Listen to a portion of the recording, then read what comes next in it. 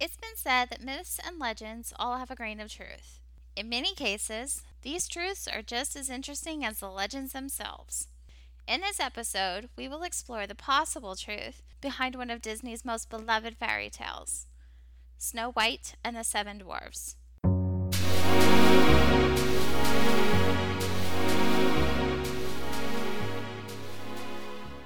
I'm going to be honest here. I was never a huge fan of Snow White. When I was really young, the scene in the forest with the trees terrified me. When I got older, I was just bored. But there are plenty of people that love this movie, something that's proven by the fact that it's still considered to be one of the top grossing movies in North America, with the amount adjusted for inflation, of course. It was released in 1937, after all. In the Disney version of Snow White, a princess is born that has skin so fair and pure that the queen names her after snow. The queen dies, because that seems to be a reoccurring theme in these movies, and the king remarries. The woman the king marries is just a horrible person, and one of her biggest sins is extreme vanity. She would routinely stand in front of her magic mirror and ask who the fairest woman in the land is. You know, the whole mirror, mirror on the wall thing. The mirror always replied that the queen was the fairest of them all. Well, until it didn't. When the mirror replied that Snow White was the fairest of them all, the queen became enraged. She ordered a huntsman to take Snow White into a forest and kill her. He was then to bring back the princess's heart and prove to the queen that she was dead. Instead, the huntsman let Snow White go, and she ran off into the forest. She eventually comes upon a cottage owned by 7 dwarves named Doc, Happy, Grumpy, Sleepy, Bashful, Sneezy, and Dobie. The princess cleans the cottage and falls asleep in one of the beds, which is where the dwarves end up finding her. They end up letting her stay at the cottage as long as she takes care of the household while they're working in the mine close by. While Snow White is playing maid, the queen asks the mirror once again who the fairest in the land is. Obviously, she expects the answer to be herself now that Snow White is dead. Imagine her surprise at the answer she gets.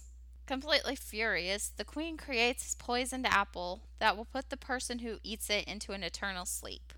Well, an eternal sleep as long as the spell isn't broken.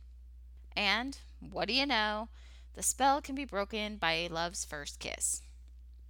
Anyway, the queen disguises herself as a hag and finds her way to Snow White's side. She tricks the princess into eating the apple, and the girl falls into an enchanted sleep. The animals in the forest, who had become friends of Snow White, hurry to the dwarves and lead them back to the cottage. They happen to see the queen leaving, and they chase after her. They trap her on a cliff, and she ends up falling to her death. When they return to the cottage, they place Snow White into a glass coffin, and then they keep watch over her, along with the animals that Snow White had befriended. A year later, a prince that had previously fallen in love with the princess finds the clearing.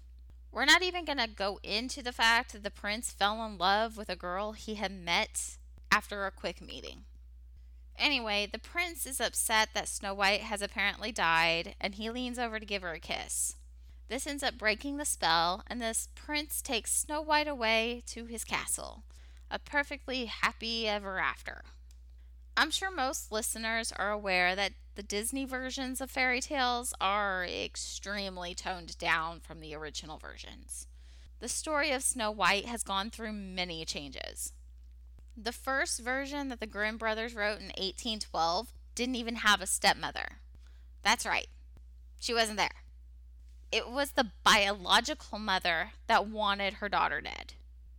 How much scarier is that? Her mother wanted her dead because she's jealous of her daughter's beauty. So Snow's mother tells the huntsman to bring her daughter to a remote spot and stab her to death. After the princess is dead, the huntsman was supposed to bring the queen the princess's lungs and liver, not her heart. And no, she didn't want to keep them in a box. In this version, the queen boils them in salt and eats them. Horrifying is a good way to describe that. But, of course, the huntsman doesn't kill Snow. He lets her go, and she ends up at the cottage with the dwarves. Now, the dwarves are a little different from the ones that we've grown to know. A study in 2006 shows that 77% of Americans can name all the dwarves. But in the Grimm Brothers version, the dwarves don't have names, nor do they have personalities.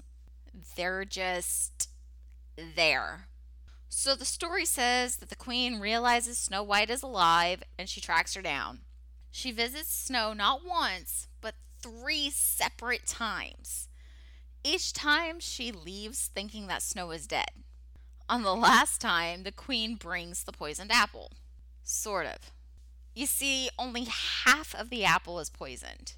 This is because the queen takes a bite of the unpoisoned side to prove to Snow that the apple is safe.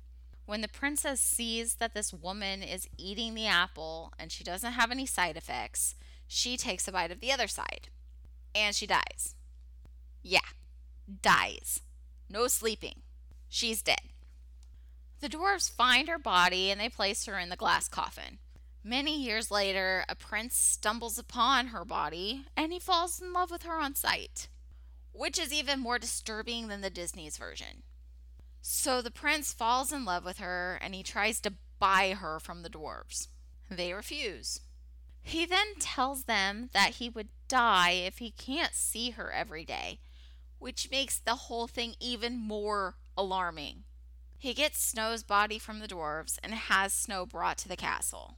Are you ready for even more weirdness? The prince has his servants follow him with the coffin from room to room throughout the castle. He did say he wanted to see her every day, so I guess that's one way of going about it. Eventually, one of the servants gets tired of hauling this glass coffin around the castle, and he opens the coffin and slaps the dead girl across the face. Apparently, he slapped her so hard that the poisoned apple, which had been lodged in her throat, dislodges and she wakes up. She and the prince marry, and they invite Snow's mother to the wedding. The queen is absolutely horrified to find that Snow White is the person that this prince is marrying. She's even more horrified when she finds out what they have planned for her. The queen is forced to put on iron slippers that have been heated over a fire, and then she's told to dance until she's dead.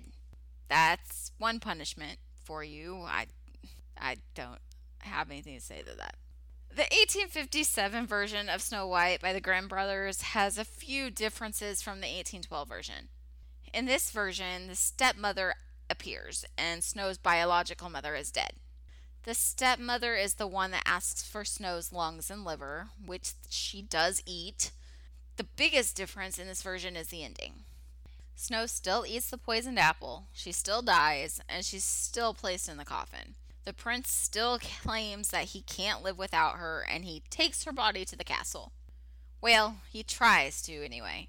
You see, in this version, the servant drops the casket on the way to the castle, and when Snow's body hits the ground, it dislodges the apple from her throat and she wakes up.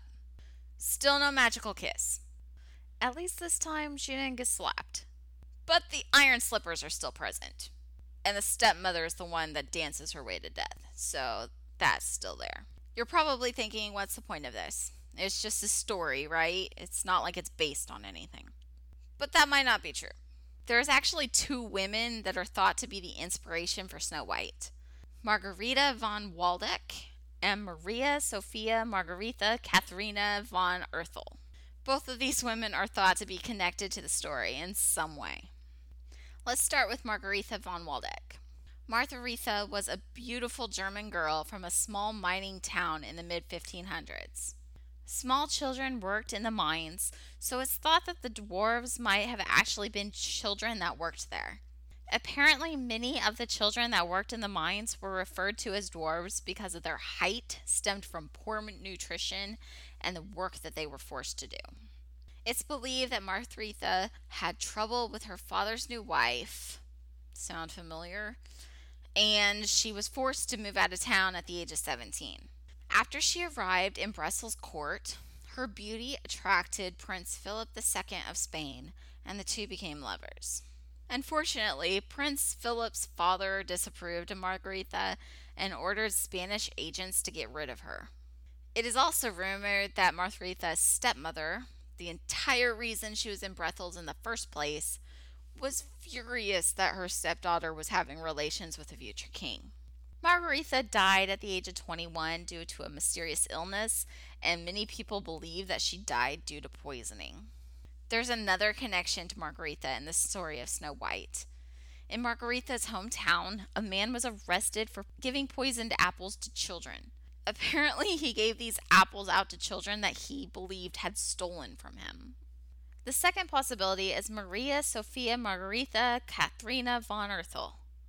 Talk about a name. Maria was a German princess in the 18th century. After his wife's death, Prince Philip, Maria's father, went on to marry Claudia Elizabeth Maria von Venningen. They lived in a castle, which is now a museum, and it is said that Claudia did not like her stepchildren. Claudia is also said to have had a talking mirror that was gifted to her by her husband. The mirror, which is now part of the museum, talked because of acoustic manipulation. Basically, the speaker would talk to the mirror and the sound would echo back at them, which gave an illusion of the mirror speaking.